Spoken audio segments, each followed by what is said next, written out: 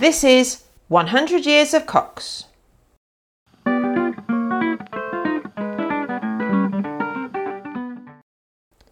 You are listening to a podcast by Francis Thompson. I have recently been reading some letters written by Matilda Machell in the 1820s, and I've thoroughly enjoyed inhabiting Matilda's world. I'm now jumping back to 1908 and continuing with the family budget. This is budget number 14, which means that in less than 2 years, since the siblings started writing to each other in September 1906, a budget envelope has travelled round the world 14 times. The 7 home siblings in England each wrote a letter. Then the budget travelled to Canada, South Africa and Malawi, to Wilfrid, Aldwyn and Neville, before returning to Sydenham, where Bernard then started a new budget each time. These 2 letters are from budget number 14, and there were 8 letters in this budget. The large envelope in which all the letters were stored has survived. All the names are written on it, along with the date each letter was written, and where each budgeteer wrote from. Next to Edmund's name, it says left out. The siblings were frustrated that he kept the budget too long, and they missed him out. In budget number 14, there are 6 letters from 6 home members. Below is the title Extra Contributions, a letter from Neville, and one from Vera labelled a forgery. Bernard, who liked a practical joke, wrote his own letter, and then he wrote another letter in this budget pretending to be Vera, and he copied her handwriting and her style very well, including the capital E's, which was her style of writing. His forgery will come up in the podcast soon.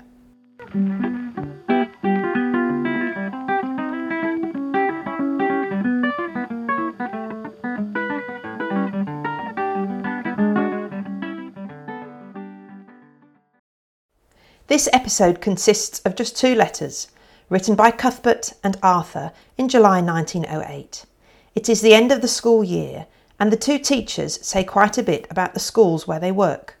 Berkhamsted School, which is just north of London, and Garfield House School, which used to be in Plymouth. After these 2 letters came Vera's letter describing the London Marathon, which is in my next podcast. Cuthbert's letter, Berkhamsted, July 8th, 1908. Dear Budget, the budget has come this time as a welcome relief to the correcting of exam papers. So saturated, however, am I with the examiner feeling that I found myself mentally estimating the worth of the letters as I read them. Bernard's got nearly full marks, but it was only the anecdote re Homfray and the sketch map of Hallam Field Parsonage spare room that saved Avis from a plough. In spite of my fear of rousing Bernard's wrath, I do think the weather calls for comment.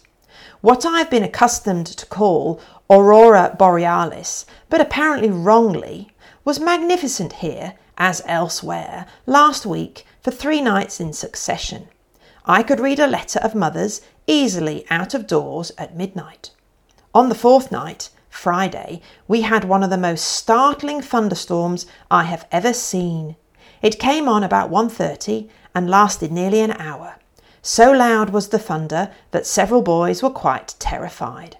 A tree was struck just above Incense. Since the first week of term, cricket has not been stopped by rain for a single day. Personally, I've had less cricket but more tennis than usual, and I've been doing quite well in the latter at the club tournament. We had some splendid men's 4s on Monday afternoon, Scott and myself, against Rawes and Howard. As you probably know, Howard's elder brother has been very ill, and they have, now that he is beginning to get on, taken a house on the common here for this month. So I'm seeing a good deal of Tristram. He goes to Peterborough in August. The school has done a little better in the intellectual line this term. 2 open classical scholarships. Perhaps you saw that the 9th Wrangler this year, Leek, was a Berkhamstedian. He has only been up for 2 years, so it was a splendid performance. I see in the paper this morning that 2 old boys have been appointed by the Bishop of London to the chaplaincy and the assistant chaplaincy of the embassy at St. Petersburg. The assistant chaplain, Aldwyn will remember, R.H. Cragg. He was a small boy when you left. Naturally, we have heard a great deal of the Pan-Anglican here, as Fry was secretary to the most important section. It has at least had a good effect here in producing from the head 2 of the best sermons he has ever preached to the boys. They made a great impression. Father gave me the opportunity of going to the opening meeting in the Albert Hall, and it was most impressive.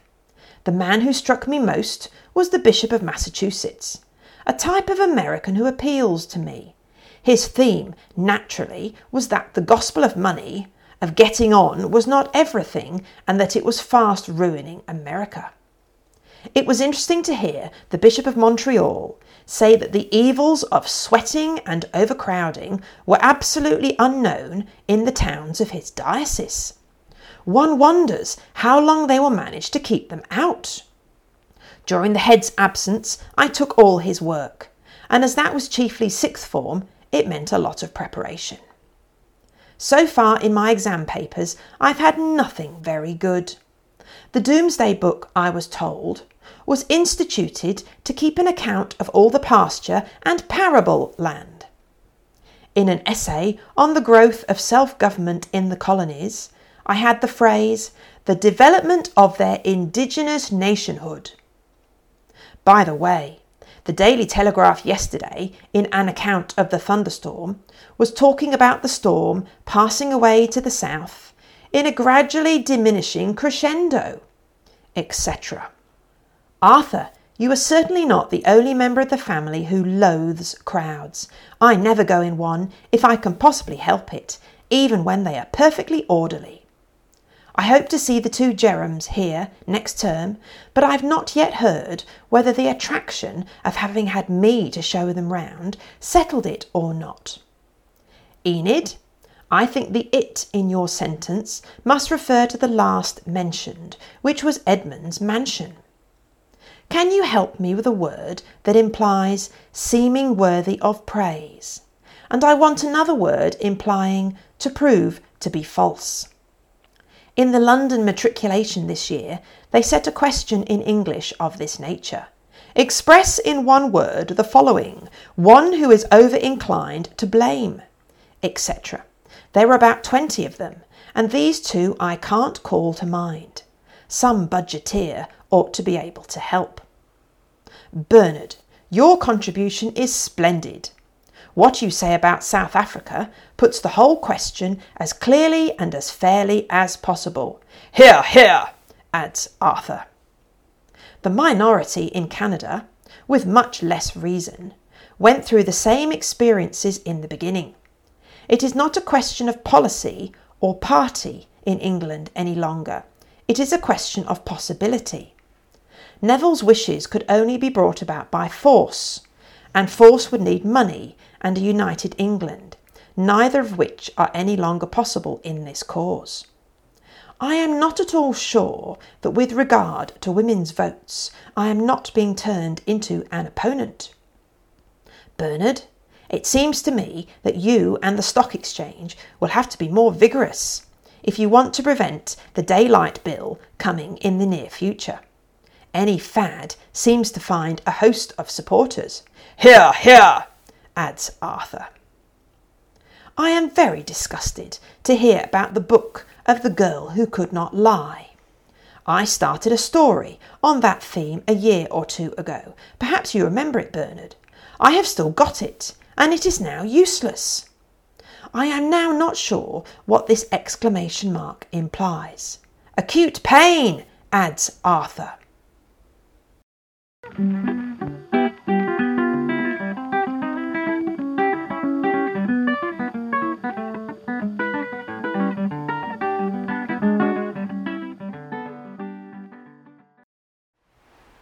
Notes on Cuthbert's letter. Wilfrid has added that the last page of Cuthbert's letter is missing. Cuthbert has been marking exams, so we can't help estimating which budget letters would get good marks. Bernard's letter would earn him high marks, in Cuthbert's opinion, but only her pen and ink sketches saved Alice from a plough. As in the farm machinery, I had no idea that getting a plough once meant you were a failure. Poor Avis, you had to be tough to survive in this family. And I also had no idea that the Aurora Borealis, or the Northern Lights, could be seen in the south of England. Perhaps this was due to the fact that there would not have been a lot of light pollution in 1908 compared to today, but possibly a huge thunderstorm also contributed to the ability to see the Northern Lights in Berkhamsted. I don't know. Incense House is one of the oldest buildings in Berkhamsted, and it's still there today. It is spelled Incents. It's named after Dean Incense, who was the Dean of St Paul's Cathedral in London in the 1500s. I know that Incense was one of the school boarding houses at Berkhamsted, but I don't know if the boys lived in the actual old building that is still there today. Cuthbert later becomes housemaster of St John's, which is another of the boarding houses, and today Cox's is one of the school houses, which is named after Cuthbert. The school has successfully sent 2 boys to Oxbridge with scholarships in classics. Whenever someone says they've only been up for 2 years, they're talking about Oxford or Cambridge University. You go up to university and then you go down again when you graduate. A lot of universities still have a going down ball. In America, at the end of school, pupils have a prom. Here in Australia, students dress up for a big event which is known as a formal. And Australia, interestingly enough, still has debutante balls as well. The Pan-Anglican Congress was a huge meeting of thousands of Anglican clergy and lay people in London, and it was based at the Albert Hall. In 1908, it was scheduled immediately before the 5th Lambeth Conference, which is a meeting of Anglican bishops and archbishops from around the world. Dr. Cox was labelled the complete Pan-Angler by his friend at the Church Times. Complete is spelled Compleat. It is a play on the famous book about fishing called The Complete Angler, which clearly everybody knew about in the early 1900s. Dr. Cox has been to the Pan-Anglican Congress every day. Cuthbert went to the opening meeting and he thought the Bishop of Montreal and the Bishop of Massachusetts were interesting. Dr. Fry was the headmaster of Berkhamsted from 1887 to 1910, when he left to become the Dean of Lincoln Cathedral. Cuthbert often refers to Dr. Fry's doings. Here he gets a well done. As Cuthbert says, Dr. Fry has preached 2 excellent sermons, no doubt due to Dr. Fry's attendance at the Pan-Anglican Conference, which Cuthbert clearly thinks has been good for him. Although Cuthbert has had a busy time of it, covering all the headmaster's 6th form classes. It is interesting that the siblings are discussing daylight savings in 1908. British summertime wasn't established until 1916, but Arthur thought changing the clocks in the summer was a great idea to take advantage of the daylight, and he made it mandatory for any siblings who came on holiday with him. I think he started it in 1910. Interestingly, here in Brisbane we don't have daylight summertime, but an awful lot of people wish that we did. So, in 1910, Arthur's family went to Crackington Haven on the north coast of Cornwall, and Arthur was in the habit of changing the clocks by 2 hours.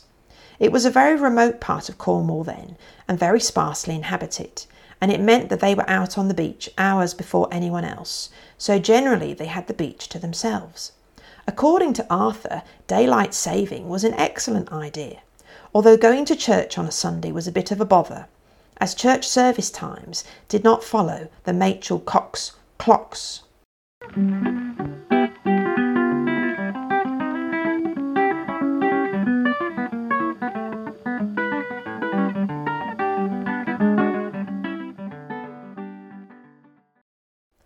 Arthur's letter. Garfield House, 9th of July, 1908. Dear family, it's an ill wind that blows nobody any good. I had gracefully consented to do the social act with a vengeance this afternoon, to the extent of a girls' school sports and a prebendarial garden party. I say had because it now rains cheerfully, and I'm reflecting with some satisfaction that it is very much needed. Alack! Even as I pause to consider the next item of news, the weather is recovering rapidly. We have not yet had a thunderstorm at all, and really our spell of fine weather must have been more enjoyable than in most parts, as we almost always have a breeze to make it endurable. All the same, it's a good breeze that blows nobody any ill, and the scattered pollen has been the death of me. I am just beginning to recover. It rains again. You will gather perhaps that I have no news. Cuthbert, the Jerrams are going to Dover, I believe, after all, where they have found a good house to suit them. They very nearly decided on Berkhamsted, but did not quite, for a reason which I will break gently to you when I see you. I will only say now that you were not the reason, as your habitual modesty might lead you to imagine. For your missing words, I would suggest laudable, commendable, praiseworthy. These could all be used for seeming worthy of praise. And your next one, confute, refute, and disprove. All of these mean to prove to be false. July 16th. A judgment on me. Our sports day, and such an abominable downpour that they have had to be postponed, more or less sine die. We can't anyhow do it in style now, but shall try to fix it up on the first fine afternoon on our own small field. The spectators will probably only be a few of the parents. It has, of course, been a day of alarms and excursions, as we were determined to bring it off if we possibly could. We had no alternative date to fall back on this year, as the only available day was bagged from us by a big sailors' wives' tea. I have invented 2 good new races this year. Number 1, a waddle race. In this, each competitor has his legs, below the knee or at the ankle as he prefers, lashed inside a wooden hoop 2.5 feet in diameter. The effect is very comical. Jumping or touching the hoop with the hands is a disqualification. Number 2, a blindfold race. In this, the competitors are herded together in the middle of the stadium and blindfolded. Then I, standing at some unknown point along the rope, marking out the course round the field, ring a handbell for half a minute. All then start off towards the sound and go on till, if ever, they come into contact with the rope. The nearest, of course, wins. A tortoise race again figures on the programme. The same animal has held the championship for 3 years. We had about 150 people coming to our sports day, and it is a lost opportunity, as it is always a good advertisement. I have a lot of my old stagers leaving at the end of this term, I am sorry to say. To my intense wrath, Applin has got rejected by the interviewing committee for Osborne. Of course, they state no reason at all. I am even taking the extreme step of protesting, and Colonel Applin and I have both written strongly about it. The boy is by this time a very respectable candidate, and 9 times out of 10 would pass with credit the qualifying exam, and he is in every way suited for the life. Unfortunately, he came right at the end of the interviewing committee when they were all heartily sick of it. One admiral was out of the room all the time, and of the 2 left, one was yawning his head off and asked no questions at all. In fact, the boy was hardly asked any question of any importance still, and the ones he was asked were all on geography, his worst subject. An interruption to take part in impromptu charades. I continue. I have today received the results of the literary competition, very gratifying and surprising to yours truly, as I hardly gave 10 minutes to it altogether. It was clearly a case of intuitive perception. Avis and I interviewed a buzzard at its nest at half-term, a very great pleasure to us both. We came across it quite unexpectedly, so it was all the nicer. We could see 2 young birds in the nest, which was full of the remains of half-devoured rabbits. Enid, Ask Cyril if the pump is suitable for the introduction in the dockyard or any government jobs here. If so, one might get a chance of speaking of it. As to books, I believe I've read a good lot, but I took no notes at the time, and I feel rather vague in consequence. The Blue Lagoon, I did not think that the situations Burr alluded to were treated in a delicate manner at all. A scrappy sort of book too. This letter is, I fear, deadly dull, but my heart is sad within me, and having a large surplus of comestibles of a perishable nature left undisposed of, I have been a somewhat too valiant trencherman, and am now beginning to feel the effects. Poor Edmund! Nothing in his life as a budgeteer became him so much as his manner of leaving it. R.I.P. Rest in peace. Exams are upon me. When I emerge, and I've settled a few other details, I hope to embrace about 4/9 of you at Branscombe. I began this letter with rain. It still rains. Il pleut, il pleut, il pleuvra. Your unhappy brother, Arthur.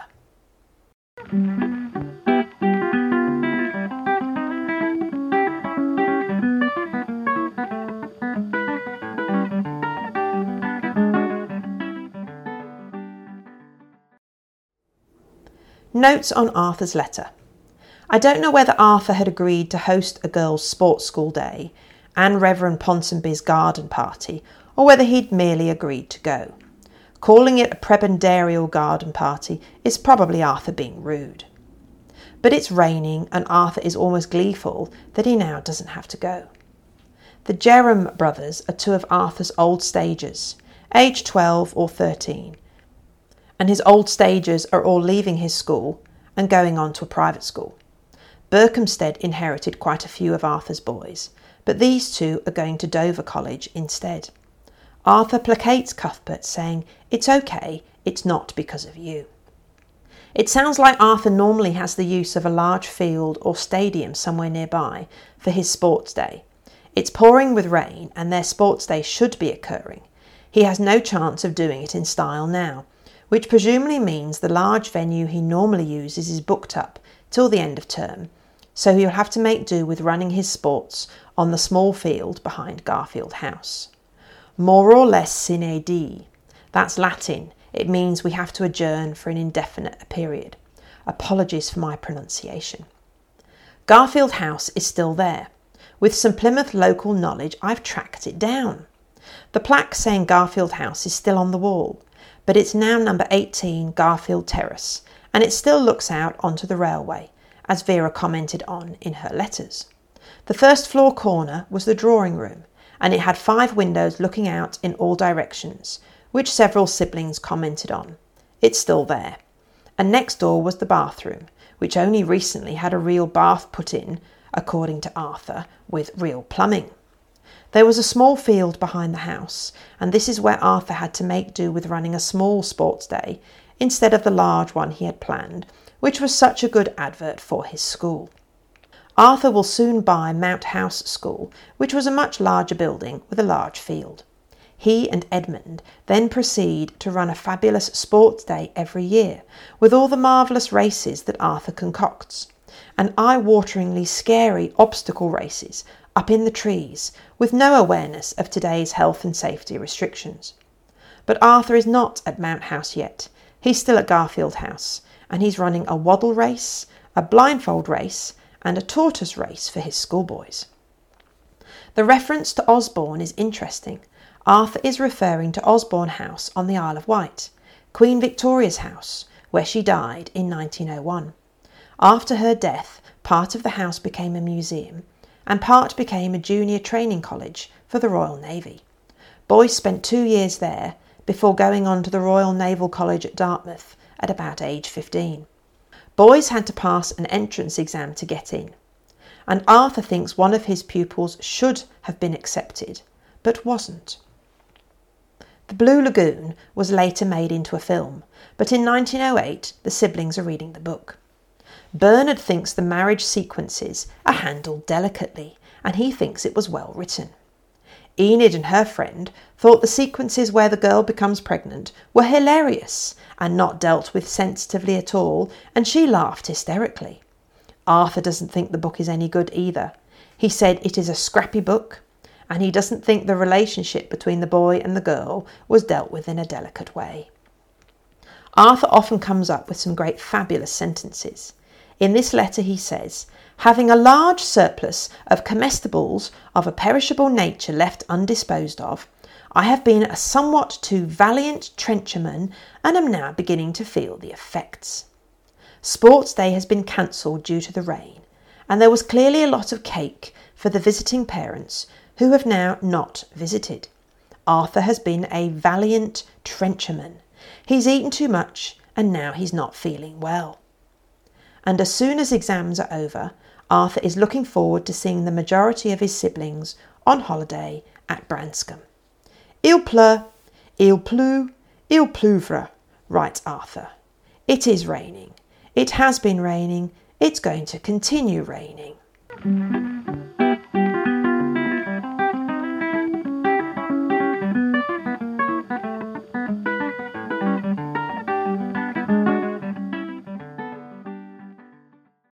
In the next episode of 100 Years of Cox, it is still July 1908, and I read Vera's wonderful letter, vividly describing the 1908 London Olympics marathon race.